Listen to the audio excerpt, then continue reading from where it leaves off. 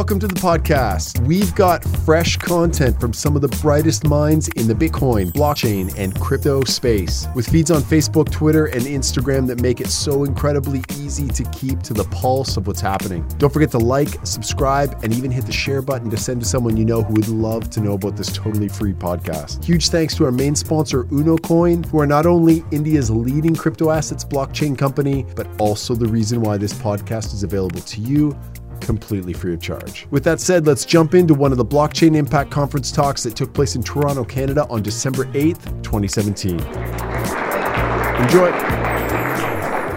I used to get a lot more effusive introductions back when I was Mint Director, and then I found out that everyone wanted free samples from me, so. And I want to get one question out of the way right at the very beginning. People ask me, what was my favorite thing about being Mint Director? Was it taking our revenues from 2.3 billion to almost 5 billion? Was it taking us from almost dead last in the best places to work up to near the top? Was it the cutting edge of currency reform and those type of things? And I say all those pale in comparison to my dad finally giving me respect.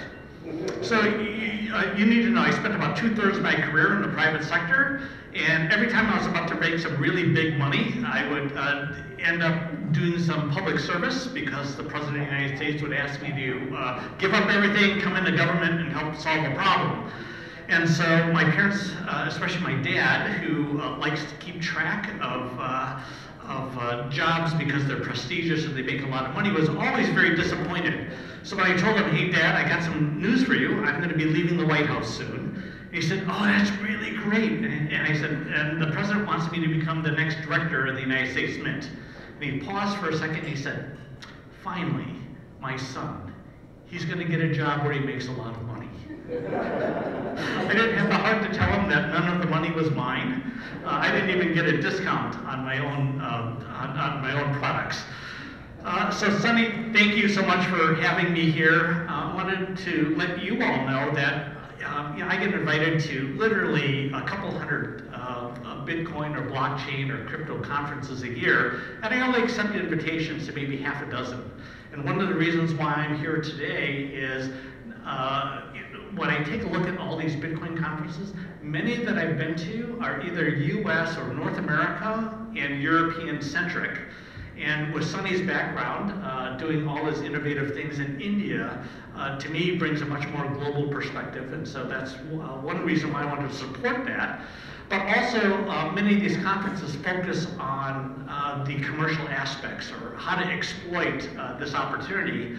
And one thing that Sunny does bring to the table that's impressed me as I've kind of watched him see UnoCoin develop is that he has a much more global perspective, and that doesn't only mean international, but it also means that he takes into account culture and politics and commercial impact of blockchain technology. And so with that holistic view, again, I wanted to support Sunny and the things that you're doing. So thank you for inviting me here.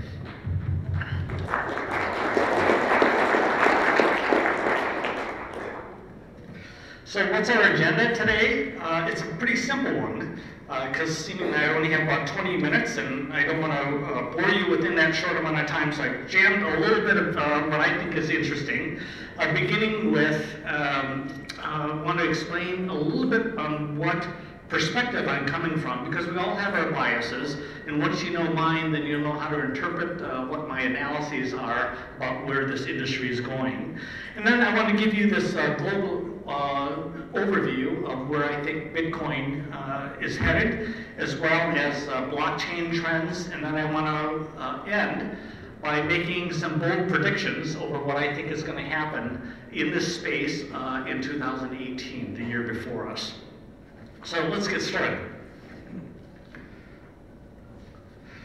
So there you see me, a picture of myself briefing the President of the United States in the Oval Office. I had a tenure of both public and private sector service. In the public sector, I had spent some time at the White House in a very specific job. It was called, I was a special assistant to the President, which meant I functioned at about a 2-star general, and I was one of the people in charge of an area called presidential personnel. And what presidential personnel does is, in the US government, when a new president comes in, he gets to appoint 4,000 political appointees to head up a government of 2.5 million civil servants and military people, and eventually all those 4.5 million people report to 4,000 people. So it could be the head of OSHA, it could be a commissioner at the Securities and Exchange Commission, it could be the Secretary of Treasury and the Chief Justice of the Supreme Court. And it was my job to help the President of the United States make decisions on who should put in all those various offices. So what the byproduct is I know pretty close to 90% of government and what every single department and what every single agency does and what its chain of command is and the people who have served in those positions. So it helps give me an understanding of how government works that's different than many other people. When I adopted my first daughter from China, I went to the president and said, I can't do this anymore, working 18-hour days, 7 days a week for the last 5.5 years. It kind of takes a toll, and when I'm adopting a girl, I want to spend some time being her dad. And so I want something a little bit less stressful, so I'm going to leave and try to find a job in the private sector where I could make a better living for my family.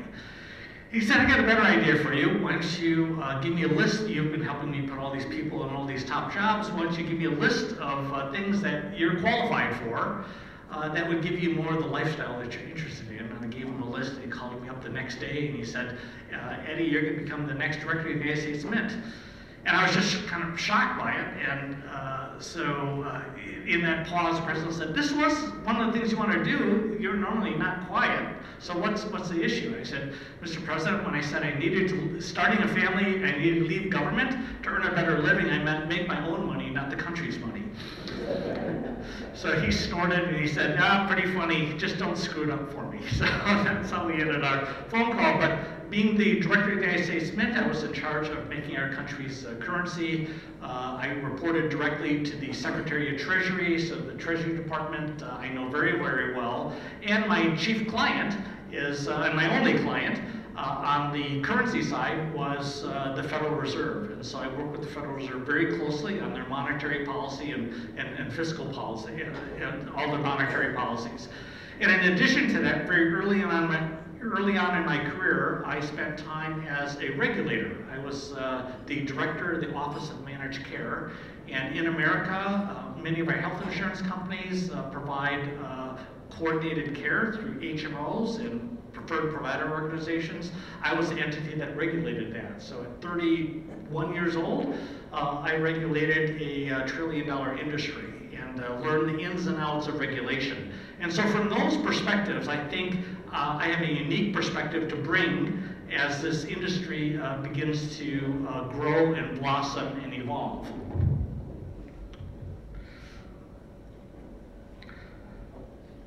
So that's a picture of me at a typical Mint event when I ended up, one of our most successful programs was the State Quarter program, and whenever we had a new coin that would come out, we would have kind of a party in that particular state, and then distribute the very first quarters honoring that particular state. And typically thousands, if not tens of thousands of people would end up going to these things, which was a very exciting time, a very enjoyable time. But what it also ended up doing was giving me a deep perspective of all 50 states in America and where they were at all these various currency issues.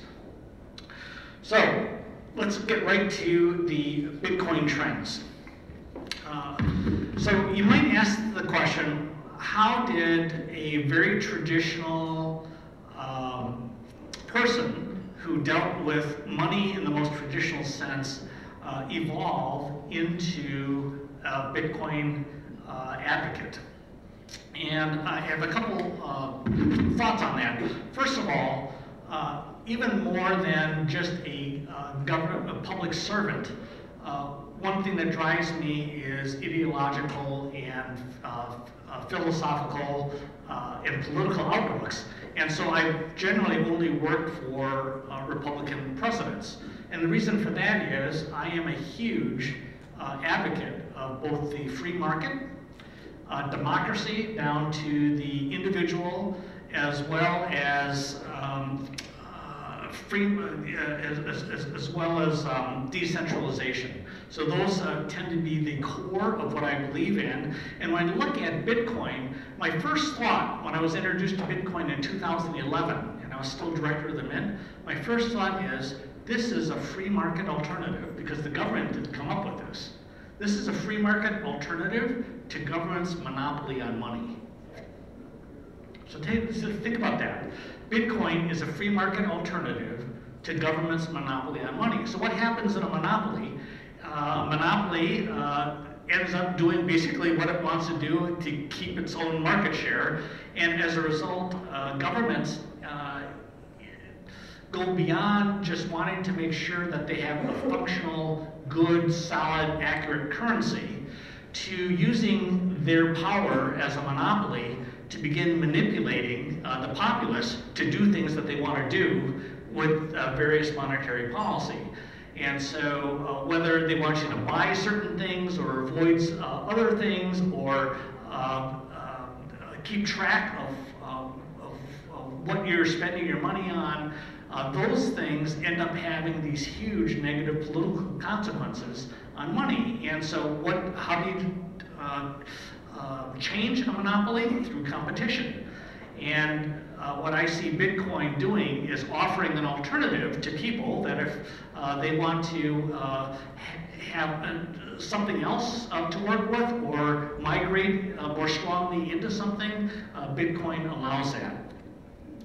The other thing that really appeals to me about Bitcoin is because of its decentralization and because of the peer-to-peer transactions, it brings the unbanked into the modern economy, which is something I care deeply about as someone interested in public policy. And so when I take a look at roughly 1/3 of the world population not having access to a bank, and therefore they are relegated to poverty for most of their life, Bitcoin and blockchain has the chance to break through those barriers and bring in billions of people into the modern economy. And then there are, what blockchain specifically does to me is it brings more transparency to transactions, which increases trust. It brings more security to transactions going over the internet. So that can, one positive public policy aspect of that is that it can end up affirming property rights, which is extremely important. If you believe in the free market, one of the key components is that people have to be able to own things and prove that ownership.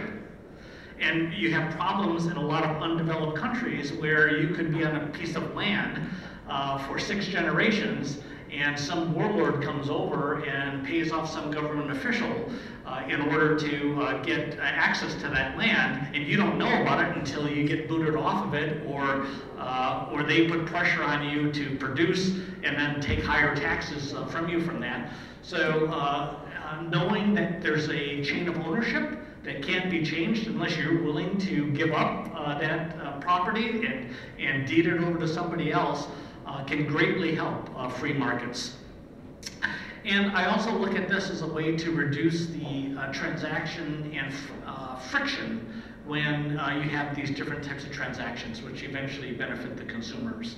And so those were part of my evolution from being an old money guy to being a new money guy. And that will inform you on what, on my next part of what I want to talk about are the various trends that I see out there are going to be informed from those perspectives. All right, so let's go to Bitcoin trends. The obvious trend for those of us who follow this is the price of Bitcoin. So when I started putting my thoughts together earlier this week, Bitcoin was at 12,000, and right before I came, I updated it to 13,000, and then last night I saw that it broke the 17,000 mark, and that's all in 1 week. You can't help but to notice the Bitcoin price. And when I take a look at that, I'm wondering, okay, so why is Bitcoin going up? Well, the typical reason is supply and demand, right? So there's a limited supply and demand must be going up. But is it good demand? Well, we really don't know. I believe that there's a great deal of what's pushing it up is speculators coming into the market. I read an article recently that even grandma is interested in Bitcoin because they're seeing the rapid rise in the increase of price, and no one wants to be left out of that. So I'm sure part of what's driving up demand is speculators beginning to come into the market. But also, there are a greater number of blockchain companies out there that want to use Bitcoin and its tokens for all its various projects, and as a result, that demand is also increasing. What I'm not seeing, though, is an increase in a number of transactions that use Bitcoin. If you take a look at what's been happening in the daily transactions, those have been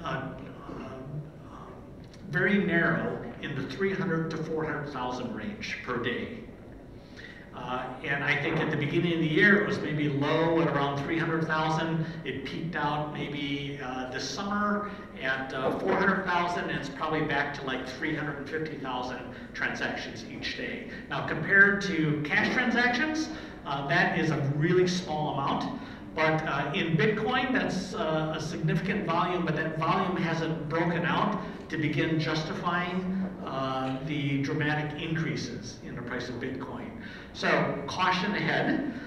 There's bound to be it going even further, but when you get this many speculators in the market, there's bound to be a correction at one time or another before solid growth begins to take place again. The other thing that is a huge trend with Bitcoin is the use of these cryptocurrency tokens as a way to raise capital for companies. I get that. I worked for a private equity company for about 8 years, and I realized the high cost of capital that come with a private equity firm, and this new field of initial coin offerings, ICOs, offers a lot of promise to raise capital for these growing companies.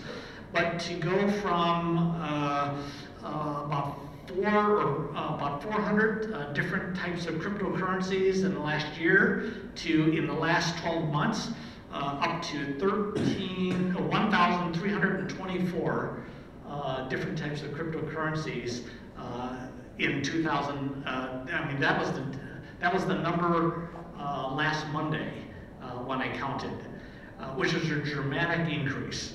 I mean, there's not that many IPOs that are out there. And so that's one area to pay a lot of attention to because as I talk about blockchain and then future predictions, I have a couple of thoughts about what might happen to ICOs. I also, as the price of Bitcoin has increased, I mentioned even grandma's interested in investing. So as a result, there's been a resurgence in a number of Bitcoin investment funds. As you might recall, maybe about 2 years ago, there was a lot of interest there, but a lot of those companies that started up have gone by the wayside, and there was very little interest. Just this year alone, it's increased from roughly 30 companies doing various types of Bitcoin investments, where people could place money with that company and they would then invest it in all these various cryptocurrencies. There's now 90 cryptocurrency funds that have come into being in 2017 alone. Now, saying that brings it up to the amount of about 124. And total, with 124 companies, they have $2.3 billion under management. So it's relatively really small, especially when you compare it to mutual funds like Vanguard, which are multiples of thousands over the money invested in Bitcoin investment funds. And then the last area on trends is regulation. And for those of us who are in the industry, this is going to be a growing area that we need to pay more attention to. As of today, there are 10 countries that have completely banned, as much as they can ban, cryptocurrencies from being used in their countries. So the 10 countries are, not in any particular order, Bolivia, Ecuador, Kyrgyzstan, Bangladesh, Nepal, Nigeria, Colombia, Taiwan, Vietnam, and Thailand. And there are other countries that have severe restrictions moving toward complete banning, like China and Russia.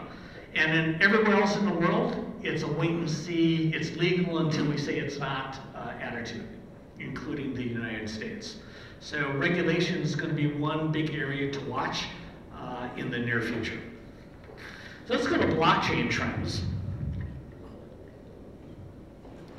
So there are a number of interesting trends that I've observed, and I've talked to a lot of activity going on in this space. Number one is, I think investors are going through, like people go through the 5 stages of grief. Investors are going through several stages of investing in blockchain companies. They've gone from the first in, cutting, bleeding edge, to unrealistic expectations about how quickly this is going to grow and how much money they're going to make, to now a wait and see, we've made the investment, let's see if this plays out before we make more investments. And so what's a byproduct of that is companies, blockchain companies, are going and transitioning from the test case and demo mode to getting more money when they can come up with a solution that can be commercialized and scaled quickly and become profitable quickly. And so there's been a lot of attention paid on that. So what does this mean for investment dollars coming in? I mentioned ICOs before. So the interesting thing for me to note is I come from a venture capital background, and so when I talk to my friends in that industry, I've seen a steady decrease in the amount of venture capital going into blockchain companies. So traditional investments like my colleague Mark Andreessen and what he's doing in his ventures, he made a lot of investments a while ago, and he's building those out. And unless it's a really unusual, interesting thing, they're not making more investments until some of these portfolio companies get a little bit more mature. So what does that mean? When you take a look at all the investments made by venture capital into the blockchain space since 2012, when blockchain became a more viable investment space, there's been about $1.1 billion that have gone in from venture capital companies. 500 million of that came in 2007. It came in 2016. So virtually half of all the investments came in 1 year, 2016. So what's happened in 2017? Those investments have gone down to $150 million of new investments in 2016. So it's a dramatic drop from its peak 1 year ago. So venture capital companies are taking a much more wait and see attitude. Then on ICO investing, that is increasing like you wouldn't believe. Total number of ICOs, the capitalization that's gone in from that has been $3.8 billion since 2014. So it's outpaced venture capital by 4 times. And of that, 3.5 billion were invested in 2017 alone. So the vast majority came in this year. So let me make a couple bold predictions. Here are my predictions for 2018. This space is going to see increased government regulations, focused mainly on Bitcoin and ICOs. And the reason why I say that is countries still have their monopoly on money. Cryptocurrencies challenge that monopoly, and so you're going to see governments beginning to focus a little more on how do we control and understand this. But then second, on ICOs, with the huge number, 950 ICOs this year, And I've seen white papers, which on average are 2 to 3 pages long, double spaced. There's going to be a lot of blood in the ICO space, and when innocent investors lose their money, the government is going to get involved. And so you can expect greater scrutiny on ICOs. I think you're also going to see growth in both public and private blockchains this year. The debate in the past has been public or private, decentralized versus centralized. What's the purest? I think what the market is saying is there's room for both, and you're going to see both grow. So what are the opportunities for the entrepreneurs? The entrepreneurs, the opportunities are going to be that these financial institutions and corporations that are adopting these private blockchains, they're big enough where they're going to have their own in-house begin working on it. So, but where I think the opportunities are for the entrepreneurs are in mid-sized and small companies who don't have the critical mass to have their own internal team develop this, and there's going to be opportunities for entrepreneurs to fill that space. And then on public blockchain development, I think there's going to be room in the government space as well as cross-industry markets. So instead of a particular company, companies that deal with multiple companies that need some type of tracking of assets is going to open up opportunities for for entrepreneurs using blockchain in multidisciplinary fields, as well as in government, which government, as big as it is, doesn't have the internal expertise and can't acquire it as quickly as the private sector can. So in conclusion, let me, because I don't even think we have time for questions and answers, but let me leave you with this thought. I'm old enough to remember the beginning of the internet and all the excitement that was around that space at that time. And then to watch it go through now several cycles before it's kind of found its way. This whole space about blockchain and cryptocurrencies and Bitcoin, this all has the same feel to me as when the internet was just coming into being. And so you guys have a really special opportunity right now in that with the efforts and the types of projects you decide to work on will determine how this industry rolls out over the next decade and fulfills its promise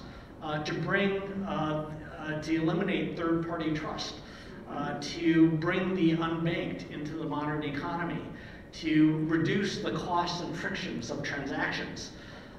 You have a chance to make the world better. And I really envy the opportunities that you have. So that's why this conference is so important, is that to be around like-minded people, and we're all kind of groping through this, trying to figure out what that next step is, but to do it with people with the same passion and with the same commonness of purpose is really special. And so I really envy you, and I encourage you to make the most of your day here. Thank you very much for having me today. Don't forget to like, subscribe, and share with a friend you think would appreciate the send. Up next, more talks from past conferences. Thanks for listening.